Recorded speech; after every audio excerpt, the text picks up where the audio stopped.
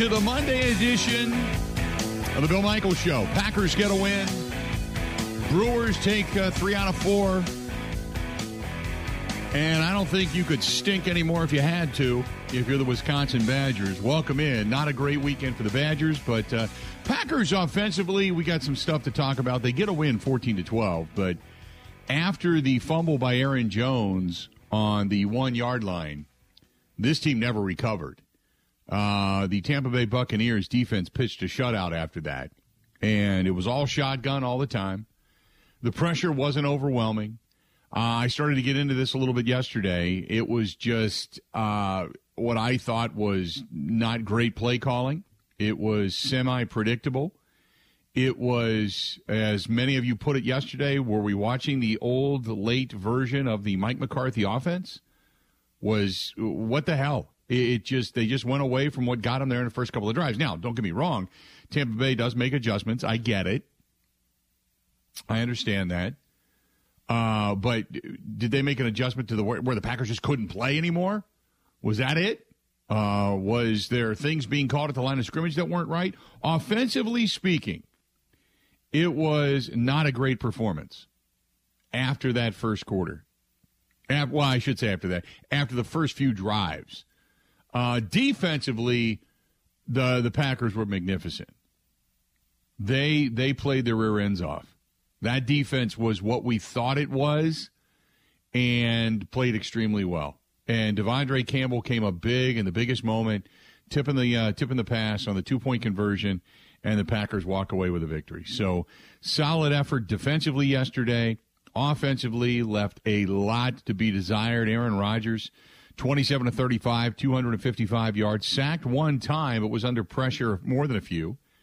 And in addition to that, you had a pick early on in the ball game, and the quarterback rating of 103.9. Tom Brady, on the other hand, 31-42, 271 yards, sacked 3 times and pressured numerous times.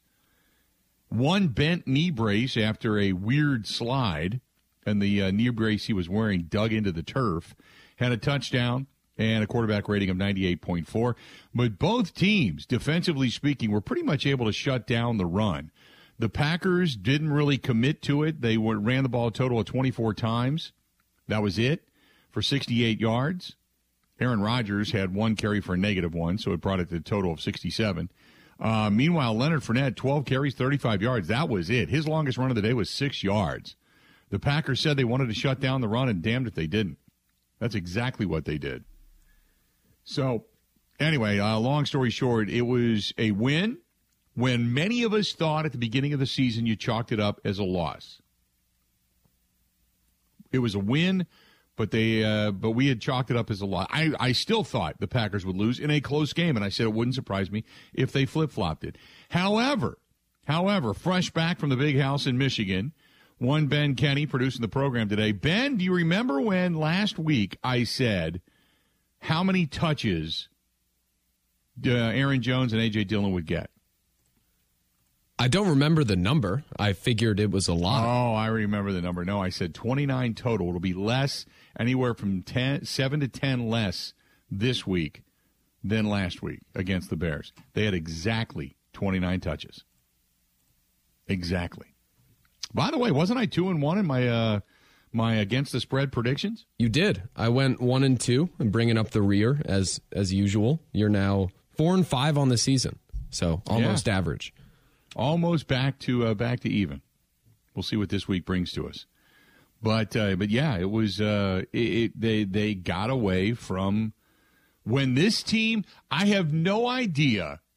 We saw it happen in the NFC Championship game when Aaron Jones fumbled the football against Tampa Bay. After that, the Packers were done. We saw it last year against San Francisco. Mercedes Lewis fumbles away the football on a big hit. Packers were done. This game, Packers, Aaron Jones fumbles away the football on the 1-yard line. All of a sudden, it goes to this protective, preventative, candy-ass offense where they get scared.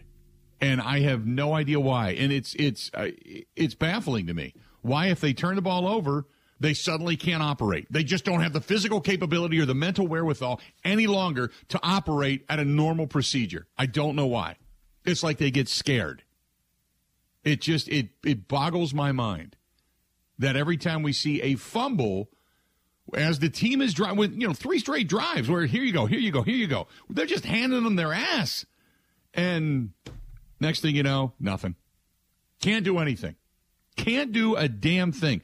After that fumble, the Green Bay Packers went 3-and-out punt, 4 plays, 17 yards punt, 3-and-out punt, 3 plays interception, 4 plays punt, 3 plays punt, 4 plays punt, and then they finally got a drive of 37 yards together, still ended up punting it away because they didn't even cross midfield, and then the one kneel down for the end of the game. That's the way they went. That was it. And I have no idea why they go in that direction. They had more plays in the first 3 drives than they had pretty much the rest of the game. I don't know if that's Matt LaFleur. I don't know if it's Aaron Rodgers. We'll never know. They're never going to come out and say, well, Matt called this all day, and Aaron got to the line of scrimmage and wants nothing but shotgun, and to do these little stutter step handoffs and these quick outs. And, I mean, after that, they virtually were in shotgun the rest of the day. And I don't know if it's because Josh Myers is getting his ass handed to him or what, but they were in shotgun the rest of the day. And the stutter step run game was zilch, which I think is garbage anyway. Offensively, they got conservative and they stunk. It's a win. You take it because a lot of us thought they would lose this game anyway. So I'm happy they got the win. They're 2-1. They get to come back and face the New England Patriots. As we had mentioned last night, Mac Jones down with a significant ankle injury. They're calling it, the x-rays were negative, but they're calling it a high ankle sprain. We all know that basically means he's out for at least 2 to 4 weeks. So Mac Jones will not be throwing in this game. It's going to be the mighty Brian Hoyer. The mighty Brian Hoyer going against the Green Bay Packers. Now, that's not official yet, but you would have, and Bill Belichick's not going to tell you anything. He's going to tell you Mac Jones is around. He is in the building. He's prepping. And, I'll let you know. But Mac Jones is our quarterback, and he's a quarterback because he plays football for the Patriots, and that makes him a quarterback. Okay, Bill. Thank you very much. Bill Belichick's dog's probably going to the podium all week for the veil of secrecy. So, in the meantime, Packers get a win. We're going to talk with Matt Mitchell of the Action Network coming up here in just a little bit. He's going to be joining us. We'll talk with him a little betting stuff from the weekend and also get the line on tonight's game. Also, Eric Baranczyk of the Green Bay Press-Gazette breaks it down at the top of the next hour. We'll get the film side of things. Zach Heilprin is going to join us today at the mid-portion of the show. I know today is a Packers Monday, but we've got to talk about that pathetic performance by the Wisconsin Badgers at the Shoe. I mean, they didn't even have time from one end of the bench to the next to say, let's go, and they were down 21-0. I mean, it was a terrible performance. Terrible. And had Ohio State not kind of taken their foot off the gas, they would have beaten them by 65. That was an embarrassing performance.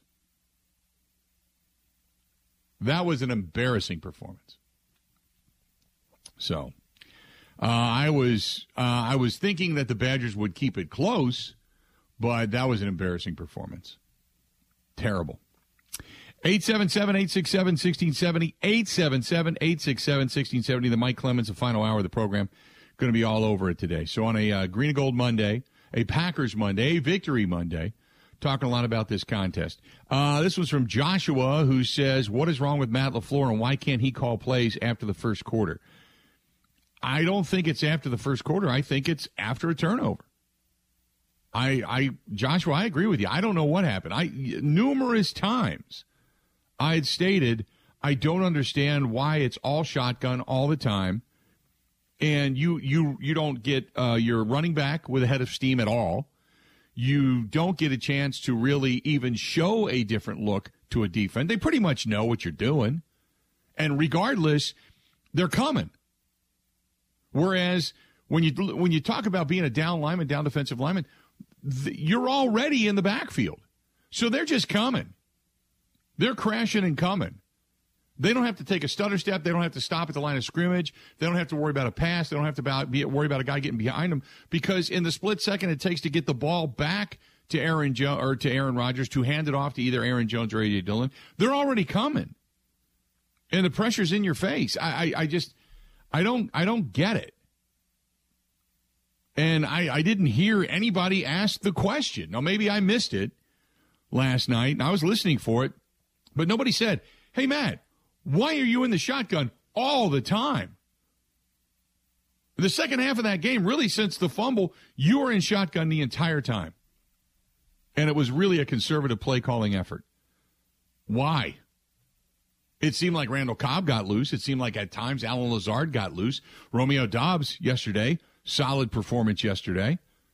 He got loose a few times. What you did early on with motion and movement and dictating where the pass was going to go and the run was going to go, and even if you weren't getting giant yards, 3, 4, 5 yards, but your first and second downs after that, after the fumble, were crap.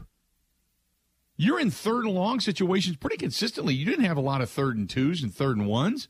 You were 3rd and 4, 3rd and 7, 3rd and 5, 3rd and 8. You were dictating to them, or they were dictating to you, I guess, what you were going to do on third down.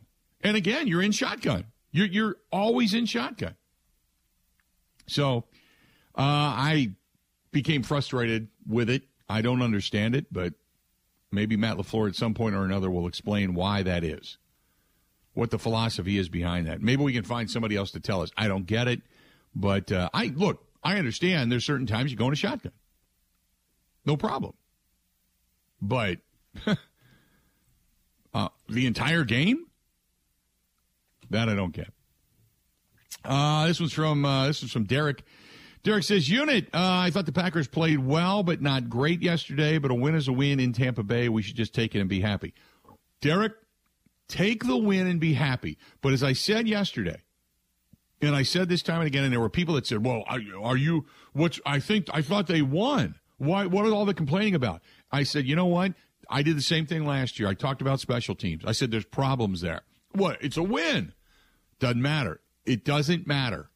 If there's a blemish on this team, you point it out. That's what you do. Just because it's a win doesn't mean everything's right. They can go 16-0 and still look bad. The year they went 15-1, and they played Kansas City, Romeo Crennel was the head coach, but Romeo Crennel, obviously more of a defensive coordinator, had that defensive mentality.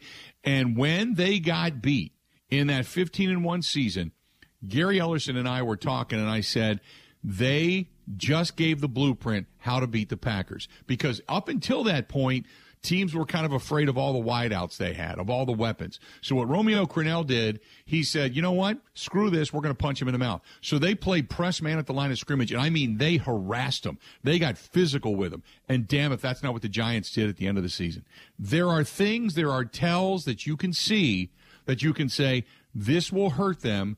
Circle it, because this will hurt them in the long run if they get to the postseason and the team's really astute at watching some of these games and saying, aha, here's an Achilles heel. Here's a problem. And that's what San Francisco did last year. Packers were rolling through the season. 13, 14 wins. We're all good to go. We're going to get the weather. We're going to get snow. We're going to get them at home. San Francisco's coming into town. This is going to be great. Defense played great. Offense, not so much. Not so much. That was on Matt LaFleur for the mixing and matching of the offensive line. But the one thing San Francisco and their defensive coordinator and special teams coordinator said at the end of the game was, we knew we couldn't go toe-to-toe with them, but we knew that we could beat them in special teams. And they took their shots, and all of their shots paid off. So when I say there's a problem here, and you want to go, well, it doesn't matter because they won, just circle it. I'm not saying the end of the world's coming. What I'm saying is circle it. Because if that's how they get beat in the postseason later on, that means Matt LaFleur and his staff didn't do their job to fix those problems. And every time this team seems to turn the ball over on a driving fumble, when they really got it going on, they tuck their tail and run. And that's a coward's team. That's not a team that's aggressive. That's not a team that's going downfield. That's not a team that wants to continually just put the heel of their boot on your throat and grind you into the ground. That's not what they do. They cower. They get conservative. That's what they've done. 3 times now we've seen it happen in games of significance. Let's do this. We're going to step away. We're going to take a quick break. Stick around. We got a lot more of the Bill Michaels Show. It's all coming up right after this. Ready? This is the Bill Michaels Show on the Wisconsin Sports Zone Radio Network.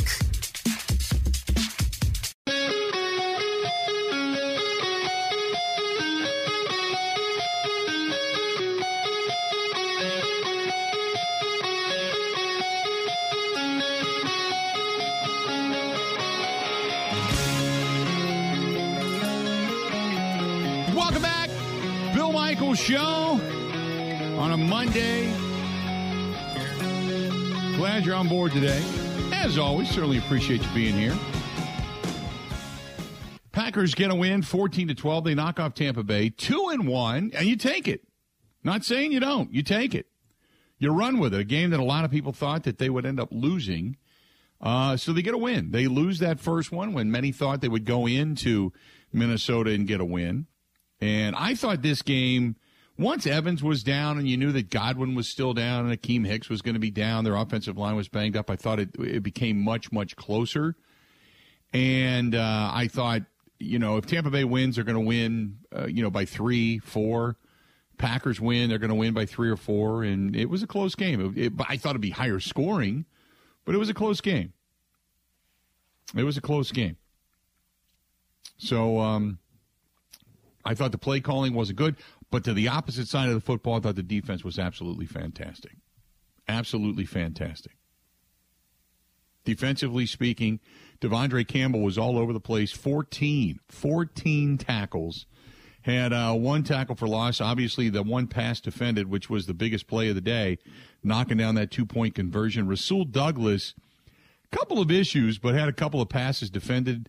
Also had 8 tackles. Keyshawn Nixon came in, played well. Now, Jair Alexander has a groin injury, and it's like you roll your eyes and go, oh, crap, here we go again. Because you just don't know what the severity is. And groin injuries like hamstrings, you don't mess with. You wait till they're healed. And you just wonder how long he's going to be down. You would hope that it's sooner than later, and I would kind of doubt that he's going to be back this week to face New England. And to be quite honest with you, I don't know if they need him this week. The next, 5 or 6 games are against opponents that they should beat, that they have the capability to beat, and you don't face extreme quarterbacks. So if Jair can sit for a couple of weeks, that might not be a bad thing.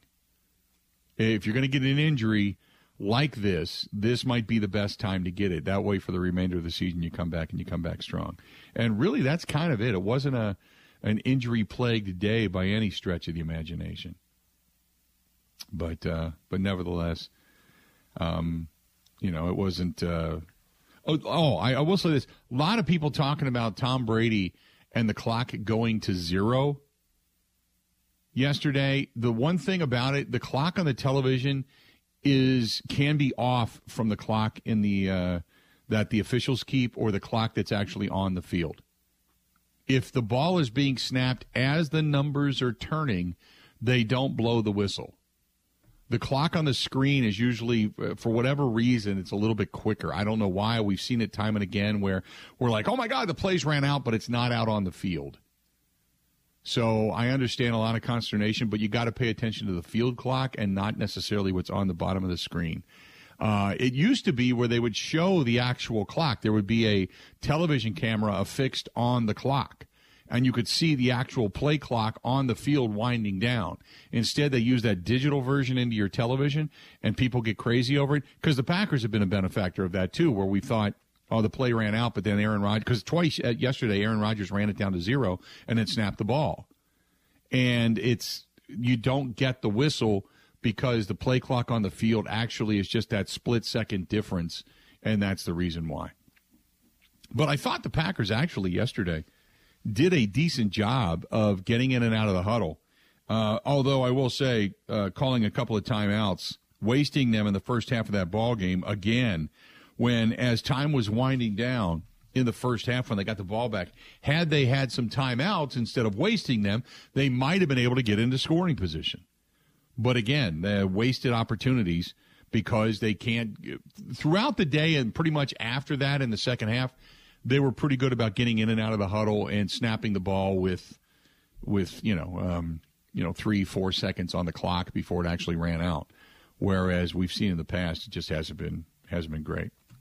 Also, speaking of Jair Alexander, Tom Pelissero says that he's going to undergo further testing today on the groin injury suffered yesterday, but there's optimism. It's not a long-term injury. Matt LaFleur said Alexander was all smiles in the locker room after the game, we heard that during the post-game press conference. And he said, so I hope it's not going to be something long-term concerning, but you never know. I mean, these injuries, you don't know. When it happens, you're loose. You're moving around. You're getting immediate treatment. You won't know how bad it is until today. Any injury usually really becomes more significant on a Monday, the day after a game, because you've had time to let it rest, it stiffens up, and then how bad it is, you have to kind of wait and see. So, anyway, but I digress. Didn't want to go that far, but I digress. Mark says a couple of things. Matt LaFleur, as a head coach, never going to win the big game because he gets too conservative in play calling and he's scared. This one, he also says that Paul Chryst has to go. This is a guy that doesn't show any fire. Well, in public, you don't see a lot of fire from Paul Chryst. I don't know what it's like behind closed doors. I couldn't tell you. You hear guys that really, really like him. But I'll say this. The one thing that he's judged upon is wins and losses. Wins and losses and bad losses. And Washington State and Ohio State, both not only losses, but bad losses. Bad losses. That's what you're judged on. I don't care if a guy's fiery or not fiery or, great in a presser or bad in a presser. I don't care. What you're judged on is wins and losses. And I told you after the Washington State loss that I already had some friends that were pretty close athletically to the department that said, yeah, you know what, that there's starting to be some eyebrows raised. That maybe Chryst has this year and next to kind of prove that he can get it done. And then after the Washington State game, the word to me was maybe this season might accelerate that. And I said, oh, okay. I figured, Paul Chryst being kind of hand-chosen by Barry and such, and McIntosh being hand-chosen by Barry, that gives Paul a long leash. But the one thing you can't do is allow recruiting and the program and wins and losses and such to fall behind. And if I'm a Wisconsin Badger fan, and I've said this time and again, I appreciate the fact that they've been a very consistent program. They've been in bowl games, all of that. But at some point, you have got to press the button and go forward. I mean, you can regress for a year or two because you have, a down period of recruiting, or you rely upon a lot of seniors, and it takes a while to get that team back to that senior-laden experience and know-how and such. Okay, I understand that, but you can't have close but no cigar, sub-mediocrity, or mediocrity, and the expectations of the program simply aren't being met. So I don't know. I don't know what the pulse is right now out in Badgerland. I just know that you've had two really bad losses. Now it's all about how you correct yourself. It's about the character of your coaching staff. It's about the character of your team. It's how you respond. If you don't, then I agree. Then you got to move on. If you don't respond. If you do, then it shows the character of the players. That trickles down from the character of the coaches. That's what it's all about. But and about what's upcoming, what's coming into the program. How much talent do you have coming into the program? Has recruiting been good? Has recruiting been bad? Have they, in some way, shape, or form, not really followed in step with all the other big programs that are putting together these NIL packages?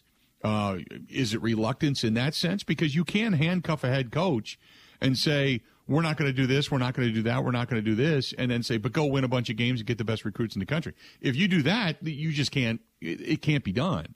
It's like you're tying your hands behind your back, throwing yourself in a pool and saying, I'm going to swim as fast and as far as I always have. Well, you can't. Can't do it. So there's a lot of stuff there, But I don't sit here today and start calling for jobs. I want to see what the remainder of the season, you let it play out. And if it continues to spiral, well, then, yeah, you make a change. If it doesn't, then you give a lot of credit to the coaching staff and the players for having the character to come back. You still have the ability to win the West and still have the ability to recover from this. But I will say this. It was an ugly ass whooping that you took on national TV, and it was embarrassing. That was Saturday night, without a doubt. 877-867-1670, 877-867-1670. Let's do this. We're going to step away, take a quick break. This portion of the program brought to you by our friends over there at Kane and Kane Jewelers in West Bend. Get a hold of Andy Kane, his wife Jen. They have the Buy Like a Guy podcast over on Instagram as well. If you're looking into jewelry dudes and you're not a jewelry guy, you can also find it in that particular perspective as well with the Buy Like a Guy podcast. Otherwise, Kane and Kane in West Bend, it is worth the trip. It is a tremendous destination for your jewelry. Stay tuned. We got a lot more of the Bill Michaels Show coming up. Ready? This is the Bill Michaels Show on the Wisconsin Sports Zone Radio Network.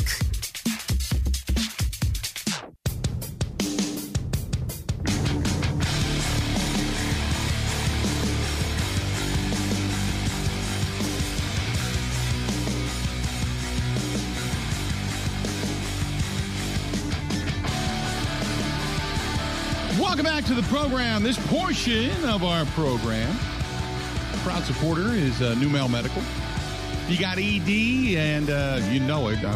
You would know it. They have a 98% success rate. 98%. To give them a call, 414-455-4451 from anywhere in our listening audience. Again, 414-455-4451. How about, no energy, you're moody, you're up and down, you're like just dragging. Well, maybe give them a call. Could be low T. If you're over the age of 30, it only takes you a little bit of time to get checked. Again, 414-455-4451. Or this time of year, you start thinking to yourself, man, I put on some weight in the summertime. I should have been taking it off, but I put it on, and here comes, you got Halloween, you got Thanksgiving, you got all the holidays, you got Christmas, New Year's, and you're only going to be the cakes and cookies and pies and all that kind of stuff, especially if you're heading back into the office. Call them, 414-455-4451. Again, 414-455-4451. That's the Numel Medical Center. Go ahead, give them a shout. Tell them we sent you. This one's from Chris. Chris says, all these shotgun formations, why do they call it so much? Is Aaron Rodgers getting that beat up that he needs to get that extra few steps? I would love to know.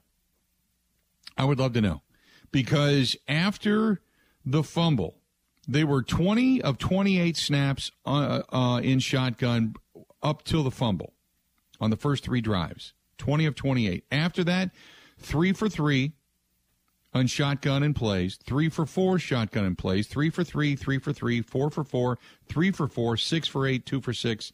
They were under shotgun the entire rest of the game for the most part. So I don't know why. Now, again, they were under shotgun 20 of 28 snaps in the first three drives, and they had some success. But after that, it seemed like they went almost exclusively to shotgun. And was that just because they were getting pressure? Aaron Rodgers was getting pressure up the gut, where Josh Myers and company just weren't getting the job done consistently? Or was there some other reason? And I would love to know. We'll talk with Eric Baranczyk about that coming up in a little bit. It looked like Myers a few times got pressure, kind of pushed back. But was that the sole reason for going all shotgun all the time? Don't know. Rick says the running game suffers when they're in shotgun. I completely agree. You don't get a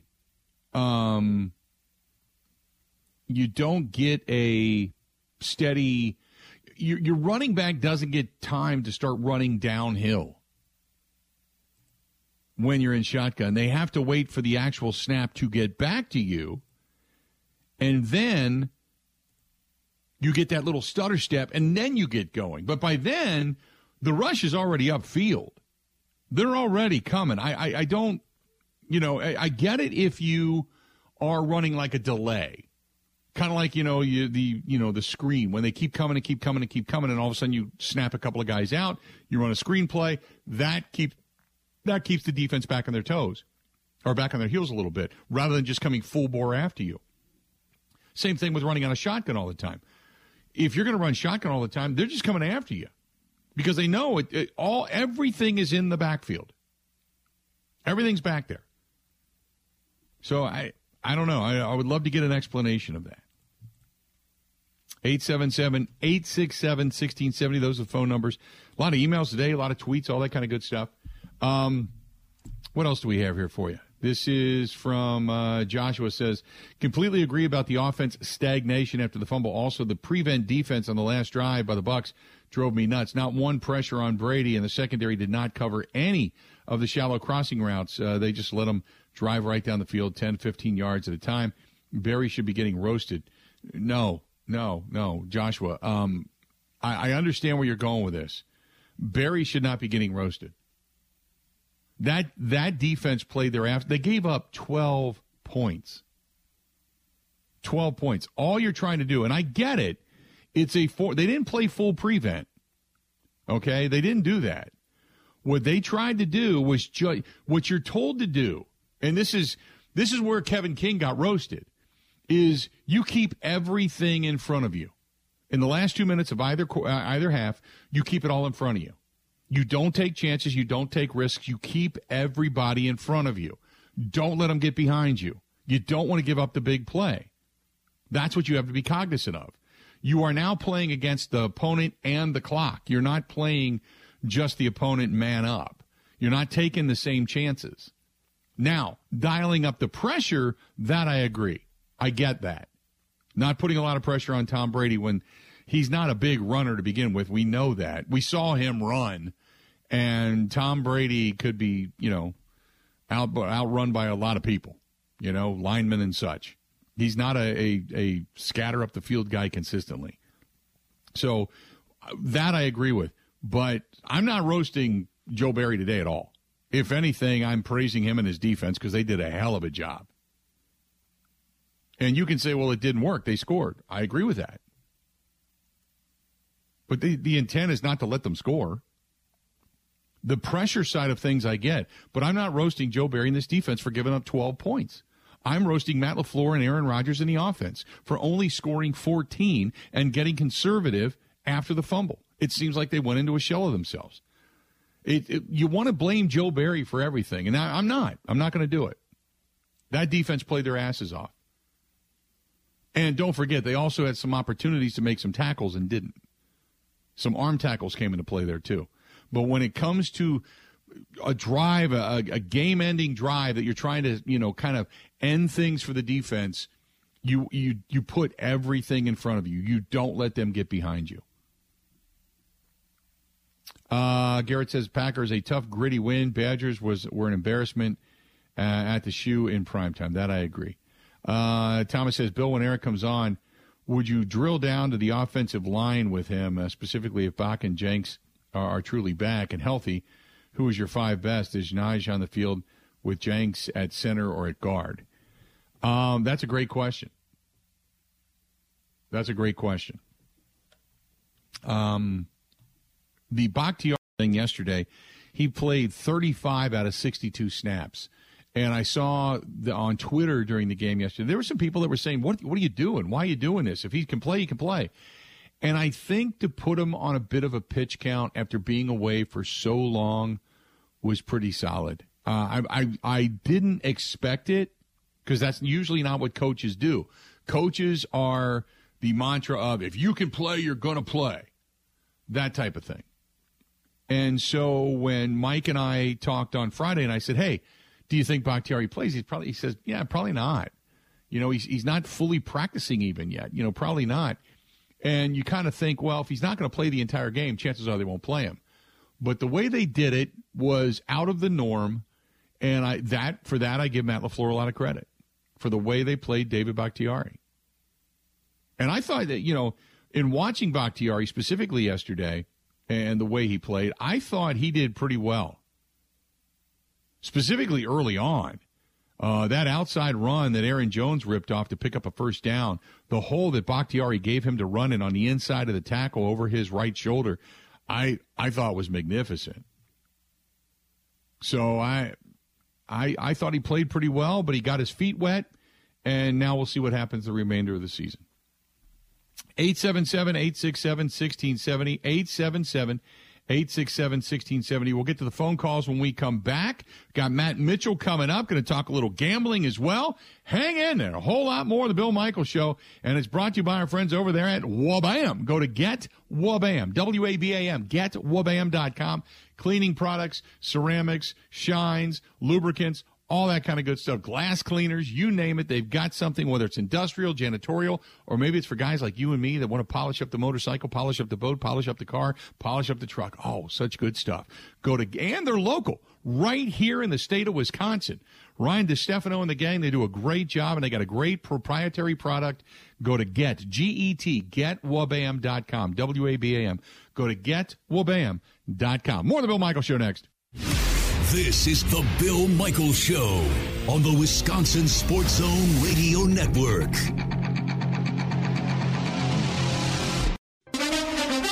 Now, in Green Bay, here's Mike Clemens. The Packers held on to beat the Buccaneers 14-12. Green Bay was up 14-3 before the Bucs' Vita Vea forced an Aaron Jones fumble just before the half. Aaron Rodgers after the game. We had 3 really good drives before the turnover.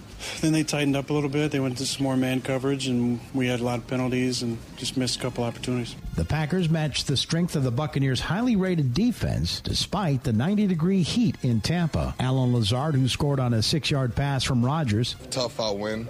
Hopefully we won't play in weather conditions like this again for obvious reasons, but Great team win. David Bakhtiari finally returned to action at left tackle and said after losing to the Buccaneers in Tampa 38-10 2 years ago, this win was important. I think for our season and this team, and then particularly for the guys that were here in 2020, and then even for me, I got knocked out of this game. I remember it's when I broke my rib. So to come back out here, finish the game, beat them, there's a lot of positive takeaways. I'm just fortunate, blessed, happy. So the Packers improved to 2-1 and host the Patriots on Sunday. The Bucs suffering their first loss of the season and hope to get some of their starting receivers back in the coming weeks. Tom Brady. The guys went in there, they fought hard. We just too many mistakes. Even if, it looked like we had a chance to make a lot of plays and we didn't. Doesn't matter really. The guys that were in there, some of the guys did a great job with their opportunities, and we just got to keep doing it. So we're 2-1. There's a lot of football left. We'll keep working at it. Doesn't get easier next week going up against Chiefs, but no one feels sorry for us, nor should we. We just got to go back to work. That's Buccaneers quarterback Tom Brady. With the Packers, I'm Mike Clemens on the Bill Michaels Show.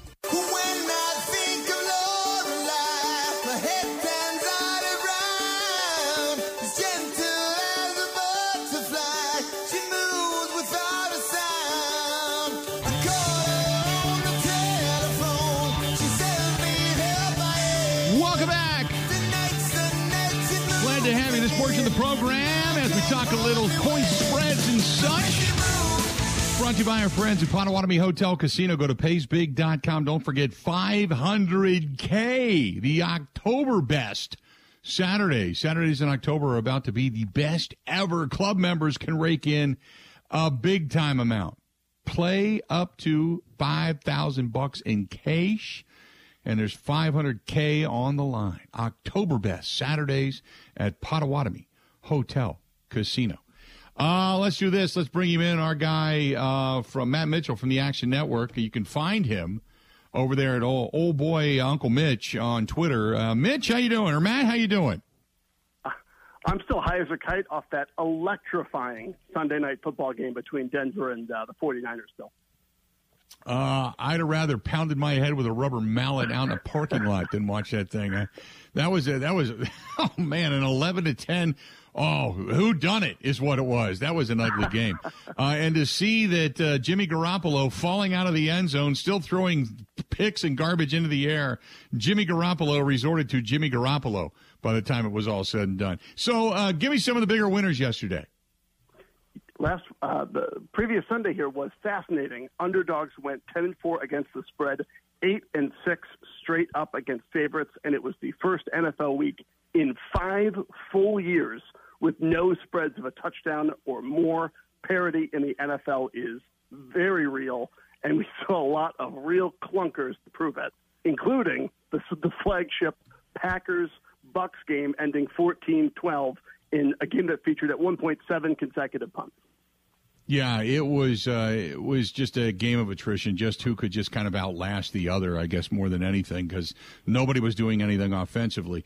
You got the game coming up tonight in the NFL, the Monday night contest, where you're going to have the Cowboys and obviously the Giants. And, you know, this one, the Cowboys or the Giants are 1-point favorites in this thing. And I like the Giants, but or the Giants are getting a point. Are the Giants getting a point or giving a point in this one?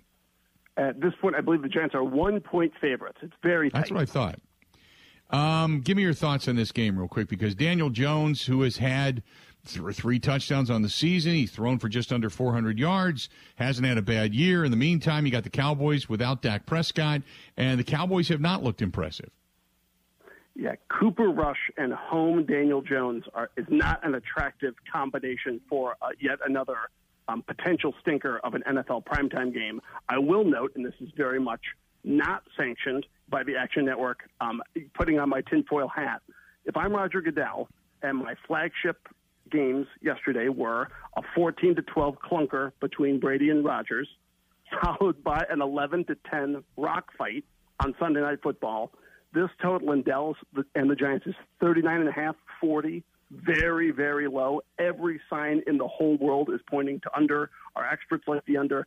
I find it very difficult to believe that Roger and all of his puppeteering will allow a game to have another stinker in a row in a spotlight like this. I would expect a lot of flags in tonight's game, anything to get some points on the board. So I actually like the over in this one in an unsanctioned pick on my part, because I think it's hard to imagine we're going to get another snoozer. After last Saturday's contest, which Michigan went toe-to-toe with Maryland, and I was a little bit surprised, but Michigan hung on, and Maryland ends up covering. So this week, Michigan only 10.5-point favorites at Iowa. Yuck. This Iowa offense is absolutely dreadful. Michigan has its sights set on winning the Big Ten. Last year, it was their defensive line play, including having one of the best defensive lineman combos in the nation. Those guys are gone. They are nowhere near where they were last year in that department. I don't think they have a prayer of beating Ohio State this season, but I could be proven wrong. And in this game, boy, that Iowa offense is absolutely, unbelievably dreadful. They make Wisconsin look like Ohio State. Sorry to you, Ben Kenny. So yeah, I'd look at the under there. But anybody betting Iowa to do anything with their own money is out of their mind right now. Wisconsin, after that game against Ohio State, which just they got taken to the woodshed and just beaten up and embarrassed. Now they come back and they face Illinois. I think it started out at a 9-point spread. Since then, Wisconsin giving 7 at home to Illinois. I almost think this might be a coin flip by the time it's all said and done. Give me your thoughts there. Yeah, 7's a lot. Early kick at Camp Randall. You're getting a pre-noon start against a Bielema coached team that's going to want to ground and pound it with Chase Brown. But everything Illinois does, Wisconsin does a little bit better. 7's kind of a lot, especially for a game with a total in the low 40s like this one. I would, if I'm going to take it at all, I'd probably take Wisconsin in the first half so I can get it under a touchdown and just hope they come out fired up, especially on the defensive side. But ultimately, Wisconsin's the superior side here. It's a real put up or shut up game for the Badgers, no doubt about it. What's interesting is Michigan State, Maryland. Michigan State started out giving 4.5. Since then, the board is basically flip-flopped. Is that just because of the public betting, because of the money coming in, or what? I think early sharp action hammered,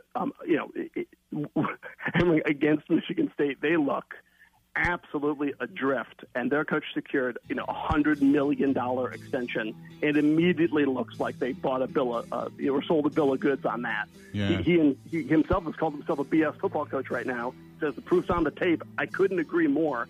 They got absolutely whacked by Minnesota. So yeah, I would say steer clear of Michigan State right now. They look devoid of talent. Yeah.